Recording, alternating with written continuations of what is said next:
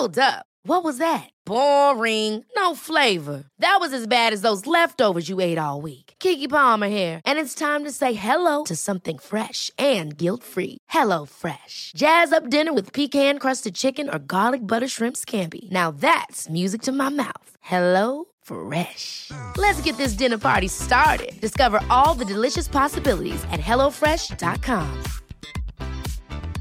Life is full of awesome what-ifs, and some not so much, like unexpected medical costs. That's why United Healthcare provides Health Protector Guard fixed indemnity insurance plans to supplement your primary plan and help manage out-of-pocket costs. Learn more at uh1.com.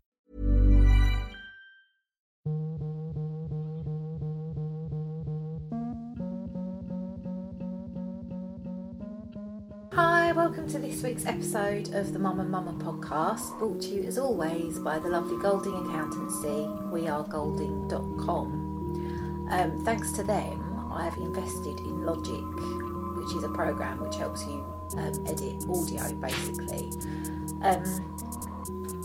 But relearning how to do things when you've got 17 other million things to do, it's fine, but I'm like, I was thinking I'd get it and then everything would be really easy, but actually I've got to learn how to use it, haven't I? But I'm very grateful, so thank you, Golding Accountancy.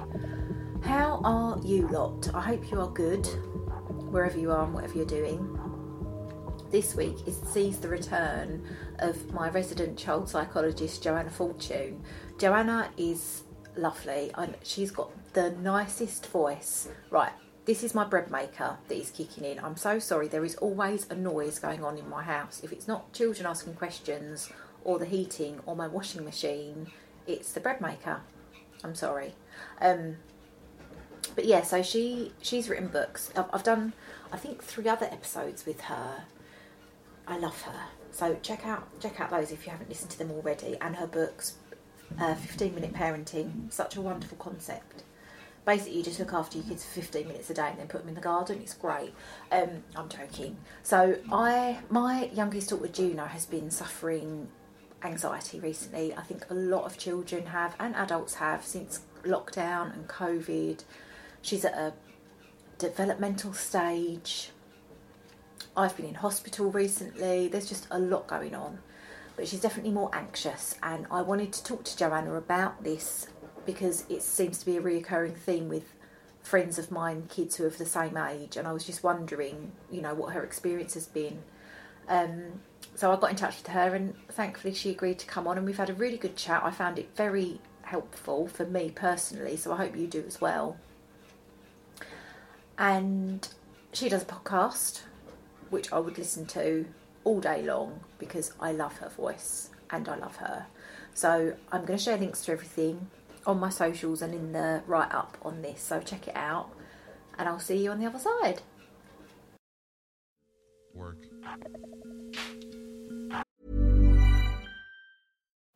Life is full of what-ifs. Some awesome, like what if AI could fold your laundry?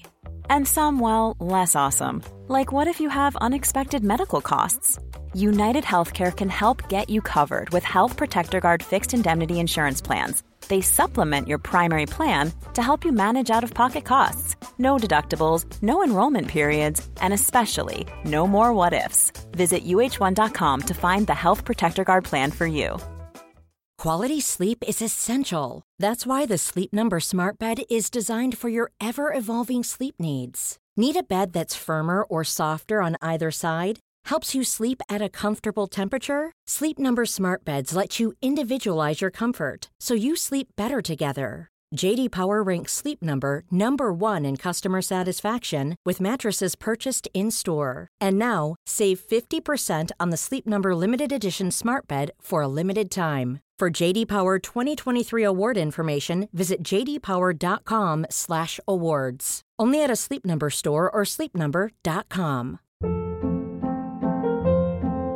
Hold up. What was that? Boring. No flavor. That was as bad as those leftovers you ate all week. Keke Palmer here, and it's time to say hello to something fresh and guilt-free. Hello Fresh. Jazz up dinner with pecan-crusted chicken or garlic butter shrimp scampi. Now that's music to my mouth. Hello Fresh. Let's get this dinner party started. Discover all the delicious possibilities at hellofresh.com.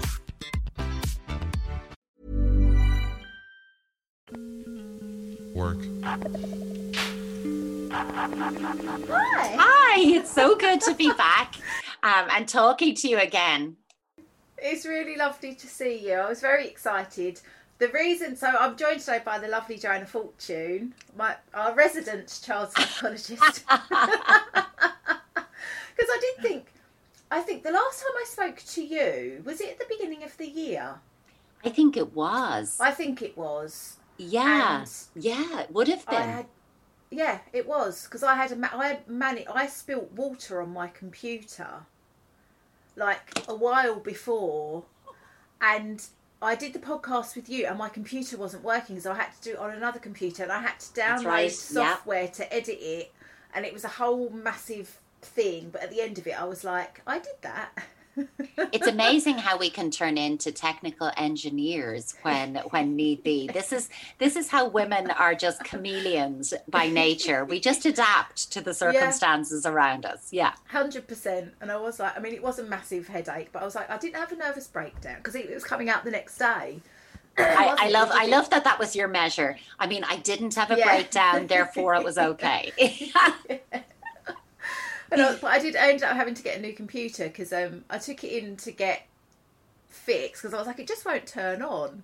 And he was like, has there been any damage? Have you dropped it? I was like, no, because I spilt the water, and it was the smallest amount of water, and it was like, it was months before. So I was just like, no. And he was like, it'll probably be about £300-400. And I was thinking, I'll claim it on my insurance. Yeah. Oh no, my mate works in the shop, and I was like, I'll get him to sort it out for me. And then I had a phone call the next day saying, oh yeah, we've discovered it's water damage and it's going to cost £800 to fix it. But I was like, but the computer's probably worth that.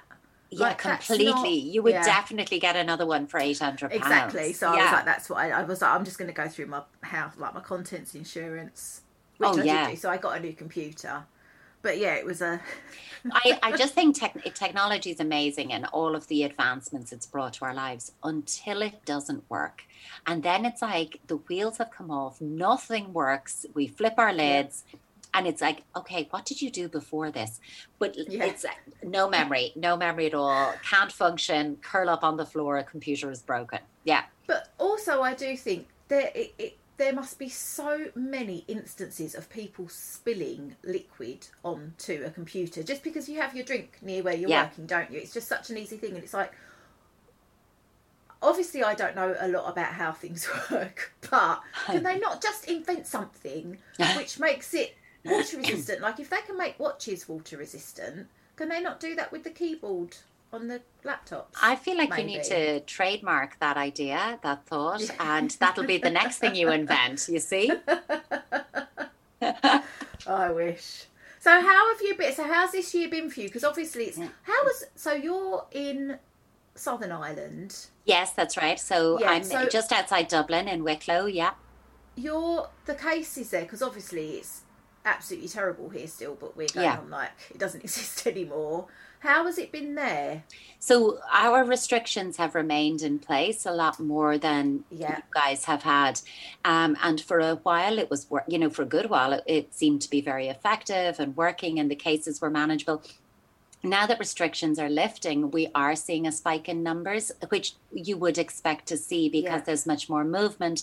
Public transport has higher capacity. Venues are open. Restaurants, people are going back to office-based work. Things like that. So everything is opening back up, but our hospitalization rates have spiked in recent weeks. And so we're kind of back at that precipice of, oh my goodness, what does this mean?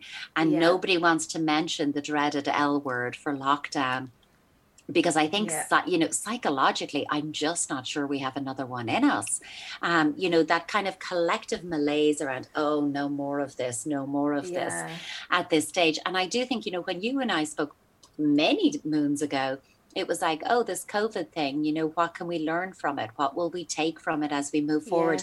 And here we are, kind of coming up on 2 years later going, So COVID's still this thing. And I just think how we think about it and how we speak about it now is very different to even the start of the year and certainly a year ago. It's very different conversation now. Yeah. What is the vaccination rate like where you are? Oh, I think it's like 93%. Wow. Yeah. Yeah, no, most people who are eligible for a vaccine have had double vaccination now. And, so basically anyone who hasn't had it now probably isn't going to get it for, a number of personal reasons. Yeah. I know they are doing a promotion, especially, looking at giving it to children as well. So over 12s as well have about...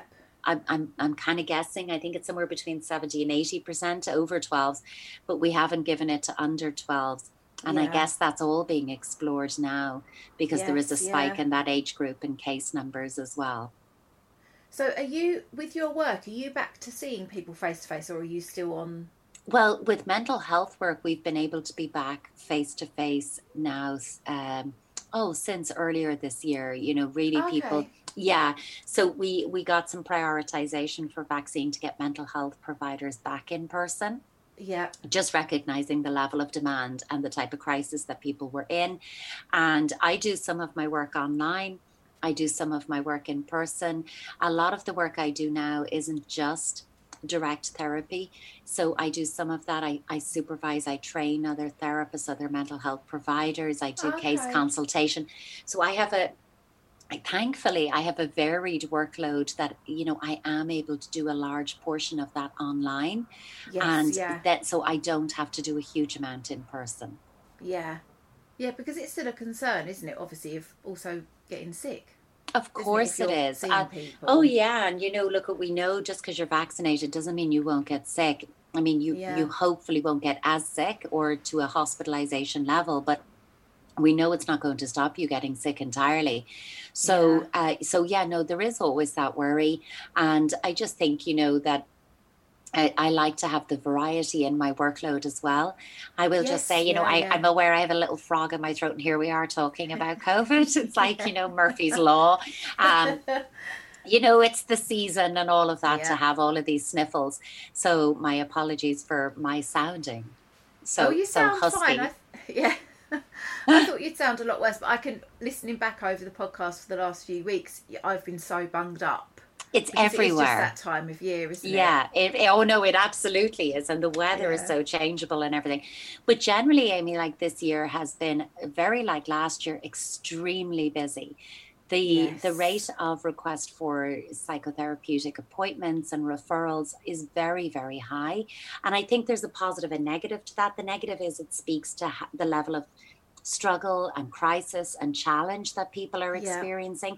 And I work with adults, but I specialize in children and teenagers and around parent-child relationship. So we're also looking at how many young people are really struggling. And but the positive is that people have felt it is acceptable now, to go to the therapist, to talk about going to therapy, to proactively seek out therapy for yourself. And I think that's been coming over years, but it's great to see that normalization of therapy because this is a crazy, unpredictable, time that has gone on for a prolonged period. So the fact that we're like, actually my mental health is under immense stress and I'm not doing so well, I need to go and talk about it. That's a really good thing. Have there been any particular age groups that there's been more demanding, or is it across the board?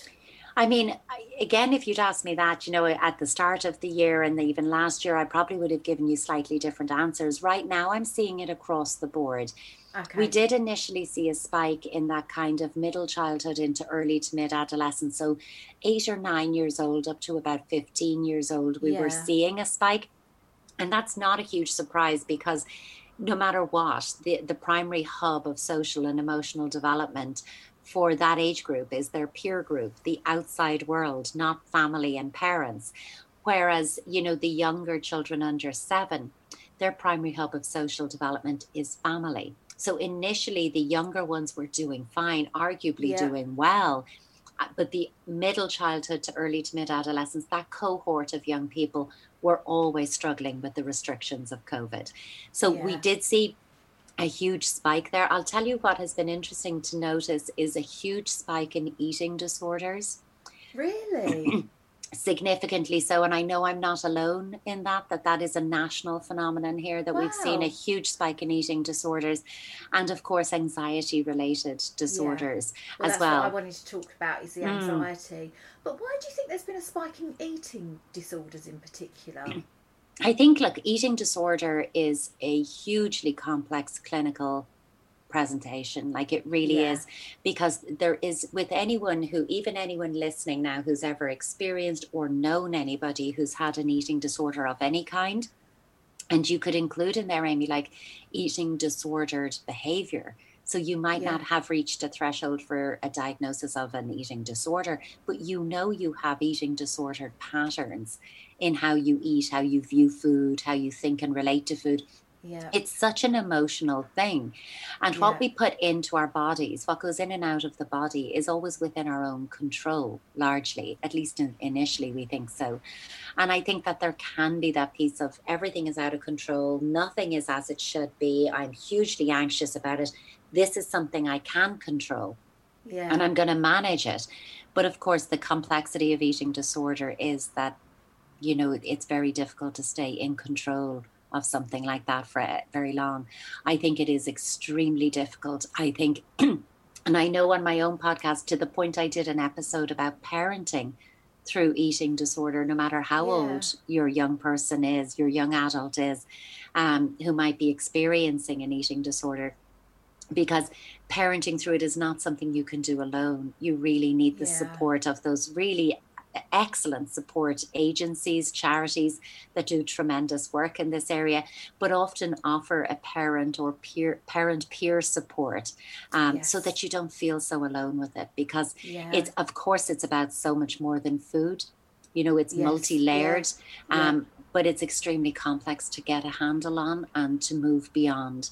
So it requires a multidisciplinary team approach, really, because you need somebody looking at the food, but you also need somebody looking at what's lying beneath that, and then the broader impact on family relationships. Yeah. Wow. That surprised me, but then not really, I guess. Yeah. And we've even seen quite young children developing, you know, we tend in our, you know, when you hear eating disorder, largely because of media representation or how it's presented in TV shows or movies, we see a particular manifestation of eating disorder in a particular gender, in a particular age group, when actually it's right across. Eating disorders affect anyone and everyone. And we are seeing children very young, like primary school age children, developing eating disordered patterns of behavior, especially over this COVID period. And again, I'm not saying that COVID has caused it.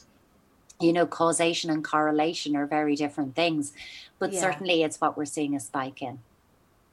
Well, what I wanted to talk to you about the anxiety thing, really. If there's been a noticeable rise in children's anxiety. I mean, COVID. I would have to say yes. Yeah. And I think there's a couple of ways of looking at it. If your child or young person was already predisposed to anxiety coming into this whole pandemic period, then it's likely it was amplified even further because they were already predisposed.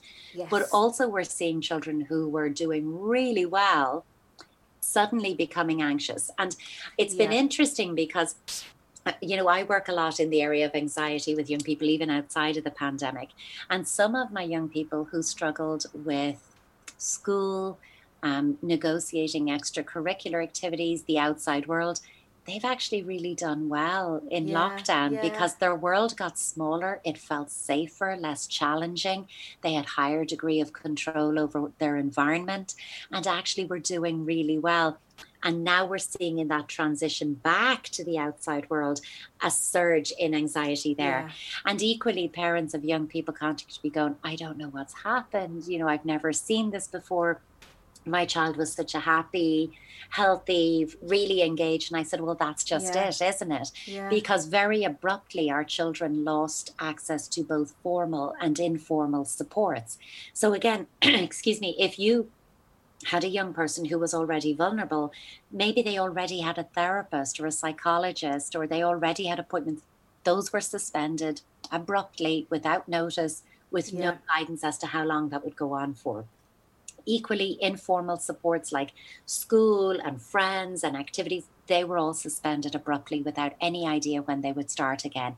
And then there were these massive changes to how we socially engage with each other. Don't touch, don't hug, keep your distance, don't see each other, don't hang out.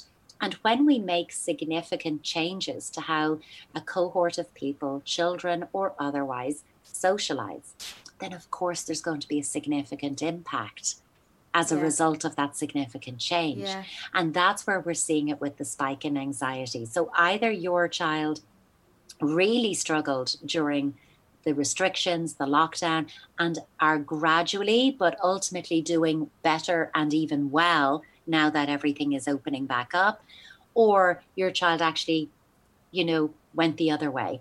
And it's been hard for kids in general. And also, at the very beginning of all this, if we can cast our minds back that far at this stage, there was that unhelpful narrative of children as vectors of this virus, that children were spreading it and children would be asymptomatic. And I think, children were treated like social pariahs collectively in communities, not allowed to go into shops, not allowed to be anywhere. And then it emerged, that's not actually true. Children are not the vectors of this. So I think children have had a really rough time over the course of this pandemic. It is ongoing. It is ever changing, ever evolving. I totally appreciate it's hard for anyone, from a government or public health, public policy level to say, well, here's a guarantee for you. Of course, that can't be given. Yeah. But I also think we do need clear communication and commitment to our young people that proactively, government will put measures in place that upholds the mental well-being of our children. Yes. So our children who are doing mostly well most of the time, how do we keep them well? That's those, mindfulness and meditation and all those other helpful things that if you're unwell, they won't get you well, but if you're well, they will keep you well. Yeah. And then looking at children who we know are vulnerable, because we already know they're vulnerable. So children who were already predisposed in this area. So what are we doing to ensure they have access to appointments, or that in the transition telehealth services were widely available and quickly available? Yeah. What are we doing there? And then, of course, for the children who are actively in crisis and extremely challenged, the waiting lists for referrals, be that public or private at this stage, it really isn't making a difference. Yeah. Waiting lists are pervasive and they're right across the board. What are we doing about that? Because when it comes to talking about children and anxiety or mental health and well-being and mental illness, and of course mental health is one thing, we all have it and we all have good days and bad days within there. Mental illness or mental ill health is something entirely different, and that does require clinical intervention, be that therapy, maybe it's pharmacological, maybe it's a combination of both of those. But what we do know is when people are in active crisis, they really can't wait. They shouldn't have to wait. Yeah. Waiting is a huge way of amplifying the symptoms. Yeah. So I would rather, instead of hearing more, media-friendly sound bites from government representatives about how we're committed to young people's mental health, let's see it. Let's see it in finance services. Let's see it in resources on the ground. Let's see it in no vacancies in health services. And let's ensure that we're not putting yet another expectation on our teachers who are already teaching in incredibly difficult circumstances. Go, oh, by the way, could you all become therapists now? Yes. And also take care of our children's mental health? Thanks, that's great. It's just not fair. It's not, look at what happened, as parents. We spoke about this, I think, the last time, when we were expected to support home-based learning. Yeah. And we felt, oh my God, I'm not a teacher. I can't do this. And yet we put so much on our teachers and say, but you can do this and something. And oh no, by the way, make sure that curriculum gets delivered to the best level possible as well. Yeah. So I think we need a much more conscious, clearly communicated, highly committed, and not just verbally committed, but where's the money and where are the resources to deliver this for our young people? Because it is serious. It really is. Well, it is serious. And the thing is, they're our next generation of workers. And, you know, it's important for everyone, isn't it? The members of our society, you know, we need them as mentally healthy as possible, because that makes the world a better place for everyone. Absolutely. And look, we've been at this stage looking at prolonged states of loneliness, of withdrawal, of anxiety. And we know that this could have a knock-on effect for young people's mental health for years to come. Yes. So it's not just, but the pandemic, we're on top of it now. And I'm saying that with kind of inverted commas, because are we on top of it? As soon as we feel we are, it seems to mutate itself to go, nope, no, you're not. Yeah. But I do think that we have to look at this in terms of longevity. You know, if I rule the world, and that's how if I rule the world, every school out there would have a full-time child and adolescent psychotherapist on staff for at least 12 to 18 months, so that any young person who needs to access services is getting those services at the point of needing it.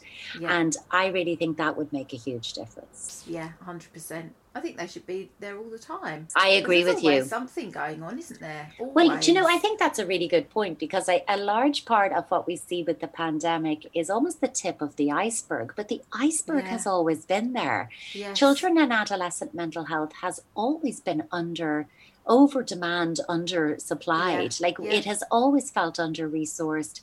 It's always something that we have been banging a drum and saying, look, we need more of this. Let's look at this. Let's track these patterns. If we take care of our young people now, it pays huge dividends for them, but also society and communities going forward. And now the pandemic has given us a new platform for positioning that conversation. Yeah. But that conversation always needed to happen. Yeah. Well, I remember when I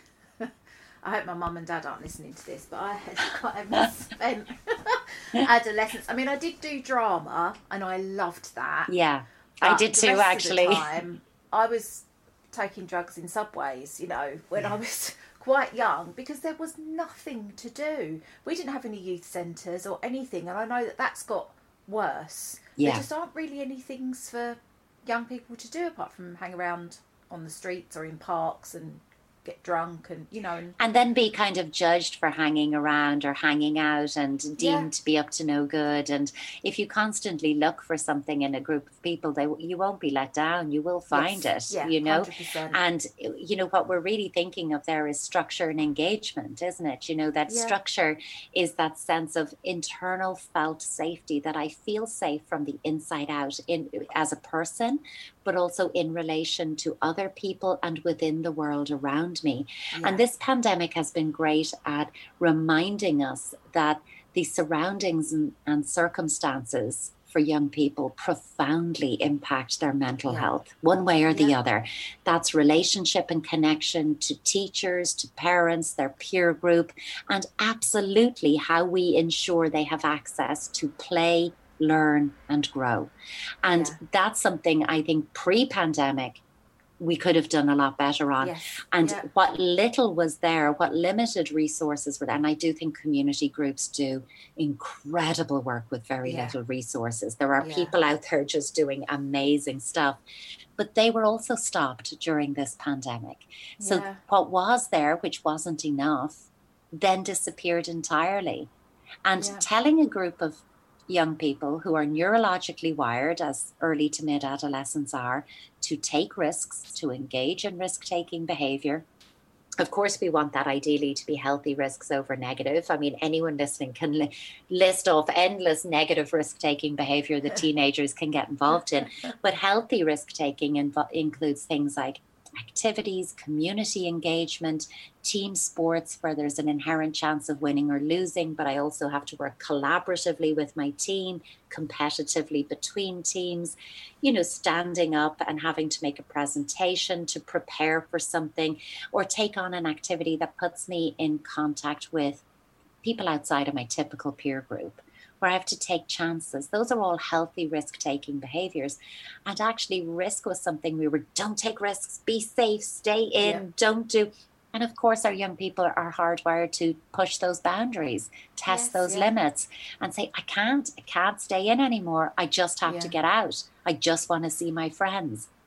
And we shouldn't demonize them for that, but instead should accept how hard this has been and empathize with that struggle, and then appeal from that empathic place for, I get it, I really do. Here's what I need you to do. What can I do to make it easier for you? Yeah. Instead of coming at it from this judgment loaded, oh, young people are doing this and young people are not doing that. Instead, just try to, just as you did there, very honestly, what was it like when you were a teenager, And I often think when we go back, Amy, and we think, well, when I was a child and we can have this kind of self-righteous rose-tinted view of what that was. But actually, when we get to the place of, well, this is how it was, then stop and say, how do you wish it had been? And how you wish it had been is your starting point. That's your empathic piece. Yeah, it was like that for me. And you know what? I wish it wasn't. And I wish it wasn't for you as well. Yeah. Yeah, I would have loved to have had somewhere to go. Yeah. Something to do. But my friend has got 3 teenage boys that I've spoken to you about her before. But her middle son at the moment, he's just started college, and she's worried about, she thinks that he's always had a bit of social anxiety, but now it's got to the point where she actually thinks that he might need to go and talk to someone, because he just doesn't want to do anything. He just wants to be in his room. He's going to college, and that's okay, but she said he's not really making friends, and he just wants to be in, and he doesn't want to see anyone. But she doesn't know if the pandemic's obviously made things that he was already suffering with worse, or if it's a result of, And it could be either or. It could be somewhere in the middle, a bit of both, that he may have been predisposed to this, and actually the prolonged separation from even a limited group of peers has meant, look, I've just broken that connection and I don't know how to reestablish it. And it's something I'm hearing a lot about, and particularly his age group, which is interesting, that college age. So, and I was talking to somebody recently, now in 3rd year of university, and saying, apart from a brief term at the very start of 1st year, they really haven't been to college. They really haven't been in the university premises. They haven't been on campus. They're taking lectures in the box bedroom of their parents' house. And that's not what college or university is about, because actually it's the social aspect, it's the new experiences, it's that step into adulthood and independence and that autonomy. That's all part of that experience. Our young adults have really not had that for the last couple of years. So the pandemic has changed it. And your world getting quite small can suddenly begin to feel, how would I put it, comfortably uncomfortable, if you know what I mean. It's like, it's not ideal, but it's what I know, and I feel comfortable here. And the idea of taking a step out and doing something in a different way, that just doesn't appeal to me. I don't want to do it. So I would agree with her instinct that it's probably a good idea that he does talk to somebody, but also to be aware that he's at an age where she can suggest that, she can invite it, she can make it appealing, but she cannot make him do it. Yeah, how do you do that? How do you make someone? Because obviously he's 16 now. Yeah. Yeah. So how do you encourage someone who doesn't want to do something that's good for them to do it? I always say to parents of 16-year-olds that it's their job to get them there once, and it's my job to get them to come back. Okay? Yeah. So, and please don't pay them or bribe them to come. Please don't do that, because they'll come, they'll sit there and they'll go, you know what I'm getting for being here? All right, I did it. Give me the thing. And it's a bit like when you incentivize behavior too overtly, too strongly. It shows me that this is only worth doing in exchange for payment. Yeah. And actually, that's not what we want. But if you can, so when I say it's your job to get them there, if you can convince them to take a chance on it, to give it a go, then I will often say to a 16-year-old, of course you're going to come here and say this is weird, because you know what? It is weird to come to some place you've never been, to someone you've never met, because of things you wouldn't tell your friend, never mind a stranger. But by the way, can you do exactly that? Of course it's weird. And I'm like, because it's weird, I wonder, can you give me 3 weeks? Will you come, even if you hate it, for 3 weeks? And if after 3 weeks you still hate it and see no benefit, you don't have to come back. Yeah. Because that way they've given it a good enough go. Yeah. They've pushed themselves a little beyond that resistance point. You know, that point that says, I don't like it, I'm not doing it, shut down. They've had to push themselves a little beyond that for a couple of weeks. And also by saying, all right, it's not for you, don't come. There's a greater chance they'll return. There's a greater chance that they'll step away and go, God, you know, it wasn't as bad as I thought it was. Maybe I'll go back in 6 months. Maybe I'll go back in 3 months. So I would sit with him. I would tell him straight, I'm worried about you. I know you're going to tell me not to worry. I know you're going to tell me there's no reason to worry, but I am your parent. And it's in the job description that I worry. I worry all the time. Yeah. This is a level of worry that I want to tell you about. So it's a big worry. I'm worried that you're not happy. I'm worried that you're struggling. I'm worried that something is going on. Be specific. I see you spending a lot of time in the house. I don't see you with friends or engaged with people. I just think life has gotten really difficult for you, and I don't want to see life being this difficult for you.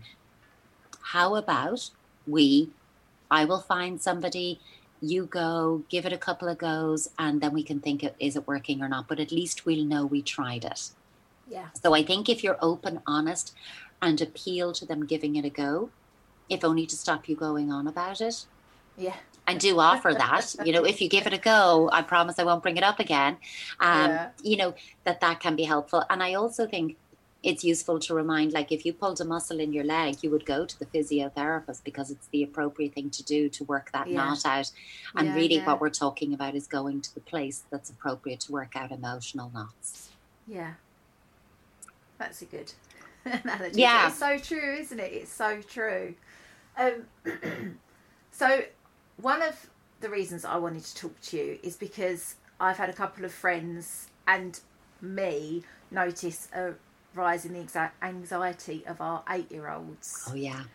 So my younger daughter, I had some trouble with her when she first started going to school because she didn't want to leave me. Mm-hmm. But then that's been okay, really, since, like, after reception. But since I don't think it's necessarily just school, it's being away from me at all. But it's like to the point of, we went to my friend's house for dinner the other night, who she knows very well, and I have to sit next to her at the table. I couldn't sit at the end of the table and she sit next to me round the corner. She has to sit side by side, so her shoulder is on you. Yeah. Yes, yeah. And like if we were sitting somewhere the other day and she had to put her chair exactly next to mine. Yeah. Like she wants to be with me all the time. And my other friend, her son is going through exactly the same thing. And they're the same school year. She's a bit old. Juno's a bit older than him, but it's the same school year. And I've had a couple of other people talk about that as well. But I don't know I don't know whether it is. She's always been a bit like that. And obviously, again, the whole COVID thing's made it worse because she was fine during lockdown. Like when you said about loved it. I mean, she had you completely to herself. You were going nowhere. Everything was great. Yeah. Yep. But I don't know, how do you reassure them enough? Yeah. Because it's almost like, when your child is at that stage where it's not that they want to sit beside you, but they want to climb inside you and wear you. Yeah. Yes. And that's what I say to her. It's like, it can feel so invasive. Yeah. And so it's hard as a parent not to get irritated, actually, and to go, just give me some space, because we do want that space ourselves. And it is quite intrusive, isn't it? Yep. And of course we can go, oh gosh, what's going on? And I feel so sad for her and I'm worried about her. But also, could you give me some elbow room? Yeah. You know, so, and when we get frustrated about that, it is important to go back and go, you know, I wasn't frustrated that you needed to be close to me. I was frustrated that I didn't feel I had enough space. And I'm sorry that's how it came out, because you're also reminding her that people need space. So it does sound like a little bit of in the realm of separation anxiety. Yes. You know, and it's, you know, if you had, even if it was at a mild to moderate level beforehand, I got this, you know, prolonged period where I didn't have to negotiate the outside world. And I got a taste of, oh, that fantasy I had of what if it was just you and me. I actually got to experience that, and I really liked it. And now I feel super anxious about going back out there again. And we can gently yet firmly remind our children, look, you've done this before. You used to be really worried going to reception. You used to be really worried going to preschool or whatever it might be. And then you discovered that actually it was a lot of fun to have time away from me because you had all this opportunity with your friends and you got to do things and try out things. And actually you really loved it. And retell her the story of how she got over this the last time. Okay, even though it was at a mild to moderate level, reminding her the outside world actually appealed to her at one stage, and it was exciting and fun. And then it's about not jumping in, tempting as it is, to rescue our kids from difficult, hard feelings. Like, we have to avoid that fix and change agenda as parents that we are so tempted towards, but actually stick with her experience. It's hard for you to move away from me. But you know what? It's my job to help you to learn how to do that. So here's what we're going to do. We're going to sit on the same side of the table, but we're going to sit a leg of the table distance away from each other. So if we reach out our hands, we could still touch fingers, but we're not touching shoulders. And we're just going to see how that goes. And we're just going to do it. And even if you have to time it and say, see, you can do it. You did that for 15 whole minutes. You can do it. I wonder, could you do it for 12? And gradually build up. But you have to show me that I'm able for it in safe, manageable bursts, because I'm not feeling able for it myself. Yeah. And I also think, though, that with separation anxiety, giving me a transitional object, so something that allows me to hold you in mind and feel held in your mind, even when we're not together, is really helpful. So like that could be anything, you know, there isn't a I've got necklaces that are like a heart that's split. So lovely. One. That's lovely. I mean, literally, you know, when I was doing this for little kids starting school, telling parents, draw a heart on your wrist and draw one on their wrist and rub them together to charge up the little love button. So when you're apart, they can touch that on their wrist and feel loved by you. You could put a little square of your scarf that you wear all the time so it smells of you, or a t-shirt, and they can stuff that in their pockets. And when they really need you, they can touch it or smell it. And smell is such a good sense at bringing back memory and helping us to feel reassured. So that can be really useful. Even getting, do you know, in the photo printing shops, one of those little key rings that you can put a photo inside of you and them, and they can put that on their school bags or again in their pockets or on their keys. And anytime they need to feel connected to you, they hold it, they look at it, they just touch it or rub it in their fingers, and it serves as a little anchor point that I know we're coming back together.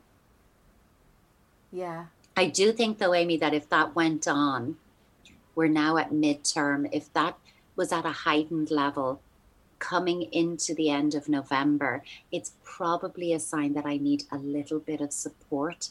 Yes. Outside of you, that you're the thing I want. So you can't, maybe you're not the one to help put some distance between us.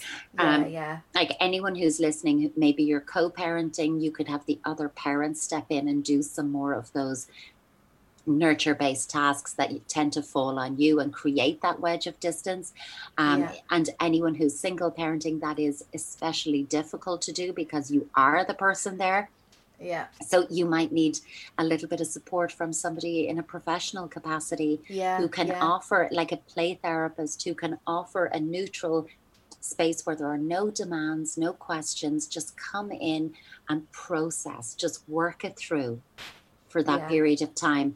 And a burst of sessions in that area can can really do the world of good. I'm a big advocate of sensory play when anxiety of any kind. So, you know, we've mentioned COVID-related anxiety, social anxiety, and now separation anxiety. Any type of anxiety means I'm quite agitated in my headspace. Yes. My body too, but also my headspace. I might be ruminating or thinking things over or overthinking, or, you know, sometimes, especially if I'm anxious and I don't really know why I'm anxious. So now I'm anxious about being anxious and not knowing why I'm anxious. And now it's just spiraling. And you go, why do you need to be so close to me? I don't know. All I know is I have to be. When our children tell us I don't know, believe them. Yeah. They don't know. And at least they haven't interwoven it with narrative in a way that they can say, this is what's going on. Do you know, Mom, I'm feeling overwhelmed. I'm emotionally perturbed right now, and it's a lot for me to process. So instead, they'll show us with their behavior. But you could do quite a lot of sensory play, no matter how old they are. All we do is we age up the play to be developmentally appropriate. So, for example, making slime and playing with slime. 8-year-olds, a lot of them really like that. That's a really good sensory experience. Making, some sensory intensified Play-Doh. And that could be that you substitute in some cocoa powder and make chocolate Play-Doh. Or you add in things like fresh herbs or scented oils or sliced lemons or oranges. And a little bit of food dye so they can bespoke design their own Play-Doh. There's a huge sensory experience in making it. And then get little scraps of paper, write down household items. Everyone picks out one and set a timer. Like Sculptionary, you have to sculpt the item in the bowl with your sensory Play-Doh. So I'm deepening that tactile, exploratory sensory experience. That kind of play is really, really useful. 8-year-olds are also coming developmentally into that middle childhood phase. So they're just leaving early childhood. I'm saying developmentally because no 2 8-year-olds are the same. You could have an 8-year-old who thinks they're 14 and you could have an 8-year-old who still plays like they're 4, you know, so they're really different. But if developmentally they're coming into middle childhood, they're feeling pulled away from you. And that so developmentally she's feeling the demand is there that I become more independent and autonomous, and I don't feel ready. Yeah. So now I'm afraid, I'm panicking. And I feel that my attention in this age group, 8 to 12 years, is being drawn more to what other people think of me, but moreover, what I think other people are thinking of me. And the worst thing we can do as parents is tell our kids, nobody's thinking of you. Don't be daft. Yeah. That's even worse, okay? So it's really hard for me to find my fit. Peer groups often change. Like there can be changes in relationships in school, dynamics. Yeah. The way kids want to play. Maybe my friends love to play in the yard and run around, but now they just want to hang out and talk. And I don't really, things are changing. Yes. And I'm struggling with that developmentally. Yeah. It's also though where and I've said this to you before, but our young children just think we're amazing as parents. They think we know everything. But at middle childhood, they're more cynical about us. You know, they bring us their questions, but they might second guess our answers. You know, they might want to check it on Google or with somebody else just to be sure that we're right. And so I've got all of this internal conflict going on. I'm being pulled to do more myself, but I actually don't want to. And I'm being pulled towards what other people think of me, but I only want to be with you because that's a lot and overwhelming. Yeah. My friendships are probably changing and I really just want things to stay the same. Yeah. So there's an awful lot of push-pull that goes on in this stage of development. I always think middle childhood is such a hard age. Yeah. Like it's the most under-discussed stage of childhood. We spend ages talking about the early years and then the teenage years, but we can short-circuit or catapult over these middle childhood years when neurologically their little brains are still very much developing, but there's a process of synaptic pruning that goes on to cut back those synapses that were really on fire and needed in early childhood in order to create space for the surge in development that's coming in adolescence. So there's a whole lot. We can see them be, really kind of, oh yeah, I've got everything sorted. I'm such a little child of the world now. I know what I'm doing. And all of a sudden, a flashpoint of temper tantrum that you're like, what was that? Yeah. So you can see these kind of push-pull of I'm ready, I'm not ready, I'm ready, I'm not ready. And when you think of that internally, that's so hard to feel ready and not ready. I trust myself. I don't trust myself at all. I feel confident. I'm full of doubt. You know, that I'm 8 to 12-year-olds. That's hard. It's hard to be 8, 9, 10. And don't forget that the last couple of years, the end of her early childhood stage has not been within the realm of typical childhood developmental pathways. It really hasn't. So she may well feel not quite ready. Yeah. And if she's not ready, then you know what? She's not ready. Yeah, that's... I have felt like she's almost she's gone backwards. As she's been getting older, she's going backwards. It's almost like rebelling against, you know, the growing up. And she's back in my bed. Not that she's ever really left, but I'm like, you know what? I don't care. It doesn't make any difference to me. You know, if that's where she wants to be and that's where she feels safe, then that's fine. I completely agree with you. Kids sleeping with their parents is only a problem if it's a problem. Well, exactly. And I was like, it doesn't... My good friend who... her daughter and Juno are best friends. She was like, I slept with my mum till I was 12. Yeah. And I was like, I don't care. It's honestly, if that is something that gives her comfort and ensures you all get as good a night's sleep as possible, pick your battles. Maybe that isn't one of them. Exactly. But so I was in hospital over the summer.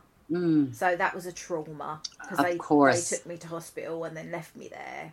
And then it's all and obviously then I've been suffering since, and they don't know if I'm going to end up in hospital. I was actually ill on her birthday a couple of weeks ago. Okay. Which was awful.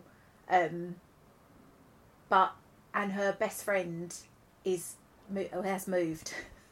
Oh, there you go. I mean, my God, Amy, they're huge triggers. There's a whole lot going on, which I do really feel for her for, but I want to know that I'm supporting her in the best way, but then if I can't actually do enough, then I need to get help. And that's, do you know what? And that's the tipping point, isn't it? That you can do all of what I've just said, and you can do it over and over. And for many kids, that's enough. Yeah. And for some kids who've had over and above experiences, which you've just described, because, excuse me, you know, your mum going to hospital and being in physical pain, and you don't know exactly when she's coming home. And every time she has a pain again, you think maybe she's going back. Yeah. And where am I going? And what's going to happen? And part of it might be that you make a plan. Yes. That, you know, there's a name for what's going on with me. Yeah. And the doctors are working it out and we will get it under control. And if I have to go to hospital, this is the plan. Yeah. And there is a set so that I can go, I know exactly where I'll be. I know who I'll be with. I have my little bag packed, ready to go with all of my important bits and comfort bits in it. And I won't be scrambling around at the last minute going, oh gosh, I forgot this and I don't have that. And oh my, why am I at home? But that there is a plan in place. Yeah. I think children are often reassured by knowing, but where will I be when that's going on? It's not that they don't care about us, but they're egocentric by development. Yeah. And they just want to know, will I be okay? Yeah. And it brings up for children, you know, what if you didn't come home? What happens to me then? And these are the kinds of conversations none of us really want to go to. Yeah. Yeah. But children do. Children like to know a plan. They like to know, what does it mean? You know, what does this mean? And they have been surrounded by a narrative that sick people don't get better in this pandemic. Yeah, yeah. So actually sickness has become quite charged and quite triggering for a lot of children. So just kind of saying, oh, it's a different name. This is the name of it. Here's the treatment for it. We're going to get on top of this. That it's different to other sickness, because sickness is a vague word for me. Yes. So, and the friend moving away, like, oh my goodness, she's had an awful lot going on. So you know what she's saying? This is where it feels safe. And isn't she wise? What a smart little girl. Yes. She knows I will feel safe and comfortable if I stick myself to my mum. That way I'll know exactly where she is, so I don't have to worry about that one. Yeah. And sticking close to her makes me feel comforted and reassured. So that helps me get over my friend moving and everything else going on. So she has worked out she needs something. And now we need to support her in transferring that to something more manageable for her. Yes. Yeah. Yeah. Oh and gosh. And you. No, it's hard because I completely understand why. Yeah. But then also I just want to support her and make her not so worried because it must be horrible. Oh, absolutely. And I think when in doubt, go to A&E, acceptance and empathy, and accept that this is her truth right now. This is what she's telling herself. This is the soundtrack running through her head, and empathize with how hard that must be. And then whatever you direct or reassure or let's try X, Y, Z, you're doing it from that empathic base. Yeah. So whatever you ask her to do feels kind. It doesn't feel like you're cross with me, you're judging me, you're frustrated with me. It's like you understand me and you're asking me to do something in kindness. Yeah. And that should help. Yeah. It's hard. It is hard. It is hard. It's hard. And it's funny because they're both so different. Like Lola's always just been so independent. Like when I got sick the day that I was supposed to talk to you and I had to cancel, she was like, right, we need a plan for when this happens. That was literally what she was like. Who are we going to get round? Because I'd phoned, when it's happened before, my sister's been here. But she works obviously and she lives like 20 minutes away. So it's not far, but it's not just round the corner. Sure. But yeah, Lola was like, we need a plan for when this happens. And I was like, no, that's right. So I do. There you go. Have kind of got a bit of a plan. So you have a pragmatic one and you've got a highly emotional one. Yeah. Yeah. The yin and the yang there, they're going to be. But you know what? Juno will benefit from some of Lola's pragmatism because she'll look to her and say, well, she's got it under control. This is fine. And Lola will see, actually, I'm allowed to have an emotional response to this too by looking at Juno. Yeah. So they can help each other out with this. Yeah. I think, when I was away, I think Lola was a bit surprised by how upset she was about. Yeah. Yeah. She's so, I'm fine. But I think, it was. But that's the thing. That's the annoying thing through all of this. It's them. For me, it's just pain management, and it's not the end of the world. Yeah. Whatever happens, but it's them not knowing what's going to happen to me. That's the upsetting thing. Yeah, and that is so much pressure. Yeah. Yeah. It is because you just want to give them a guarantee. You just want to reassure them, make it all better, make it all go away. Everything is fine. Yeah. And that's not the nature of the beast you're dealing with. It's just not, not right now. And I think all you can do is that in the right here, right now, we're still getting to understand what's going to work and what's going to help, but we are working towards that. And while we're learning what's going to help, here is the plan of action. Yeah. Yeah. It's very hard. And anyone who's ever parented with an illness, particularly an unpredictable illness and one that is very debilitating when it flares up, structure and predictability is not there. Yeah. Can I make the plan when it happens? Can I make that the predictable bit? Yeah. Yeah, no, definitely. I'm going to get a plan in place. I know. Simples, right? That'll keep you busy now for the weekend. I've kind of got one. And that's one of the annoying things about being a single parent is your reliance on other people. Oh yeah. Because I hate today. I'm supposed to be going out tonight with friends. We've had this dinner. We've been trying to have this dinner for 2 years, and it's been booked for 4 months. And my mum's not well. My mum and dad were going to come over. My mum's not well, and now she's worried it might be COVID because she doesn't think it's COVID, but she's found out that she has been in touch with someone. So obviously she needs to get tested, and Of course, yeah. And then I'm like, and I haven't got anyone else because the other people that I would ask aren't around, and it's just like, there are people that I could ask, but I don't want to because I hate asking people. I'm even watching you cringe as you're saying that. And you know what I think is really important is that you Teflon coat yourself and you let some of that cringe slide off. You just got to do it because otherwise you won't do anything. And you're allowed to have a night out. Yes. You're allowed to be excited about seeing friends that you waited this long to have dinner with. And, when people say, if I can do anything, give me a call, they wouldn't say that if they went, do not call me. So I think collectively, I think we all need to do better at this. And I always say this, when you've had a new baby and people go, can I do anything? Give them a job. Yes, the shepherd's pie would be great for the freezer. Yes, there is a load of washing in that machine that needs to be hung up. People are asking you, so give them something practical to do.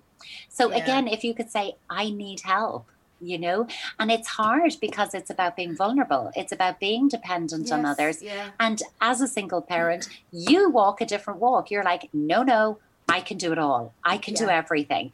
And yeah, you can. But in order to keep doing everything, once in a while, you need to ask for a favor. Yeah. Yes. And people will say yes, because you'll get me back and I will call that favor in when I need it.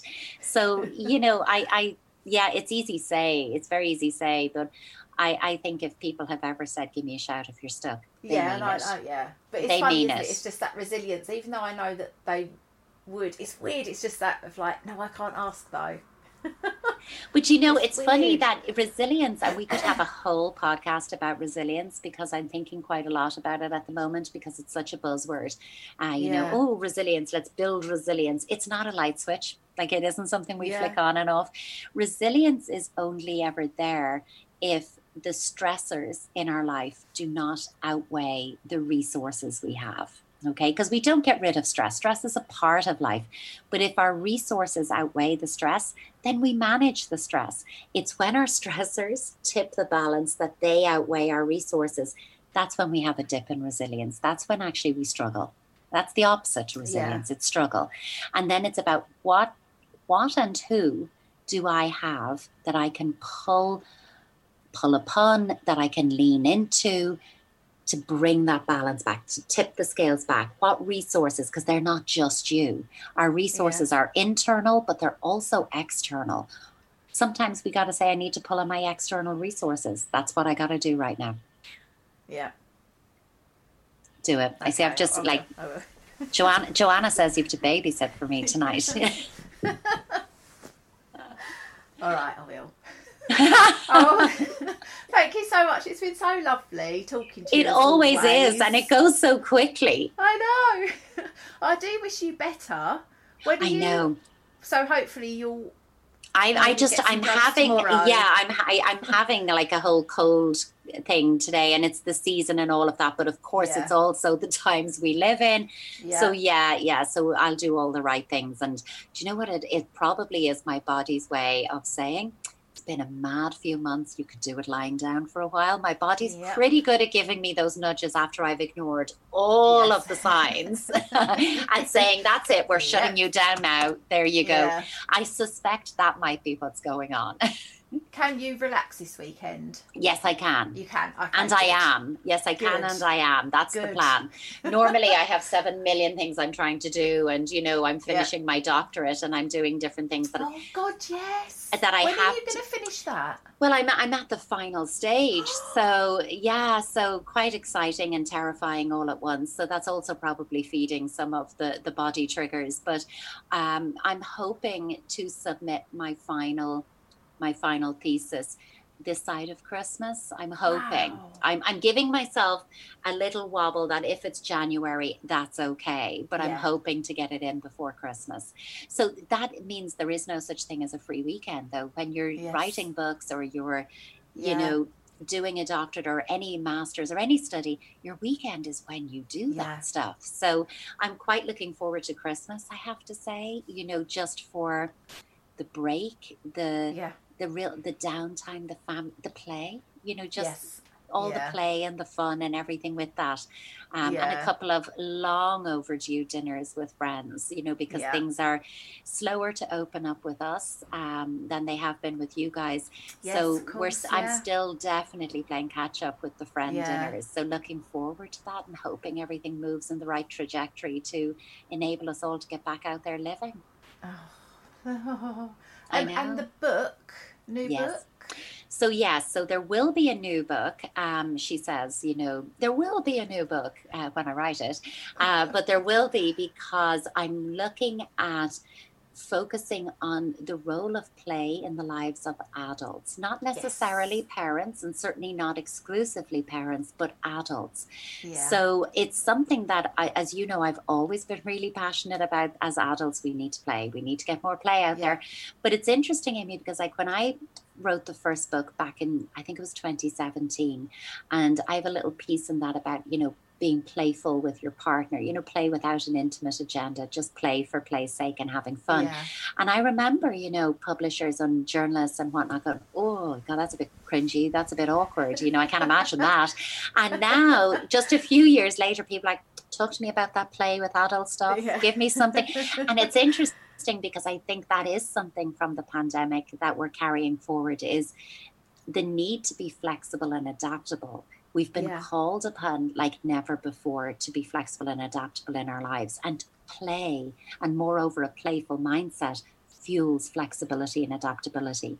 The most flexible, adaptable people are also the most playful people. And it's not something that you can go, God, I really don't think I do play. And also calling into mind, what do you understand by play? You know, it can be skipping and hula hoops or hopscotch. Of course it can.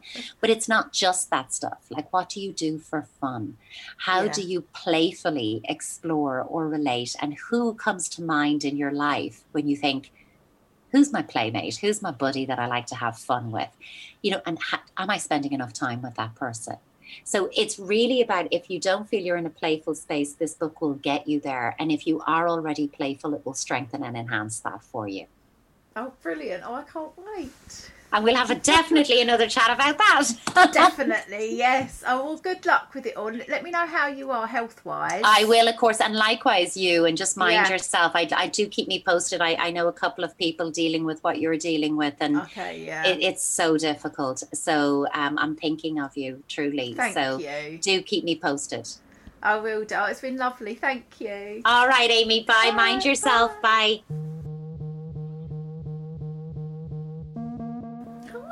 So yes, that was the wonderful Joanna. I have actually been in touch with a therapist around near me to see if I can get, a couple of sessions to try and help her, because it's horrible when your kids are going through it, isn't it? You just want them to be okay. Plus, you feel their pain. It's hard being a parent. But yeah, so fingers crossed. But I hope you found that helpful or interesting, at least. If you want to talk to me about anything, please get in touch. If you have any suggestions for any guests, then please get in touch. I'm always open to suggestions. Hey. And please subscribe to the podcast and share this. I think this episode probably will be helpful for a lot of people who are in the same situation, so please share it or tag a friend. But yeah, I hope you're good. I hope you're keeping warm. It's got bloody freezing, isn't it? My heating's just kicked in now. Did you hear that click? I've got quite a small house, so everything's in one room. So yes, big love to you all. Stay safe, stay sane, and I'll see you next week. Bye.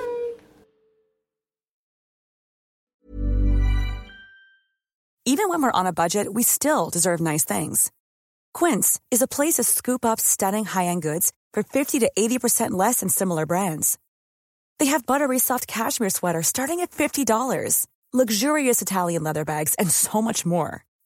Plus, Quince only works with factories that use safe, ethical, and responsible manufacturing. Get the high-end goods you'll love without the high price tag with Quince. Go to quince.com/style for free shipping and 365-day returns.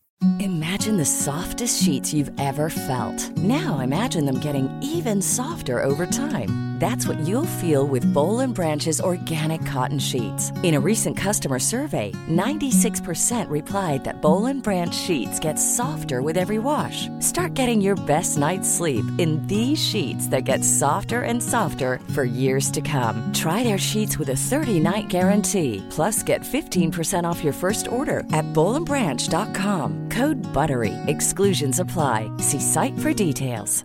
Hi, I'm Daniel, founder of Pretty Litter. Did you know cats tend to hide symptoms of sickness and pain? I learned this the hard way after losing my cat, Gingy. So I created Pretty Litter, a health monitoring litter that helps detect early signs of illness by changing colors, saving you money and potentially your cat's life. Pretty Litter is veterinarian developed, and it's the easiest way to keep tabs on your fur baby's health right at home. Go to prettylitter.com and use code ACAST for 20% off your first order and a free cat toy. Terms and conditions apply. See site for details.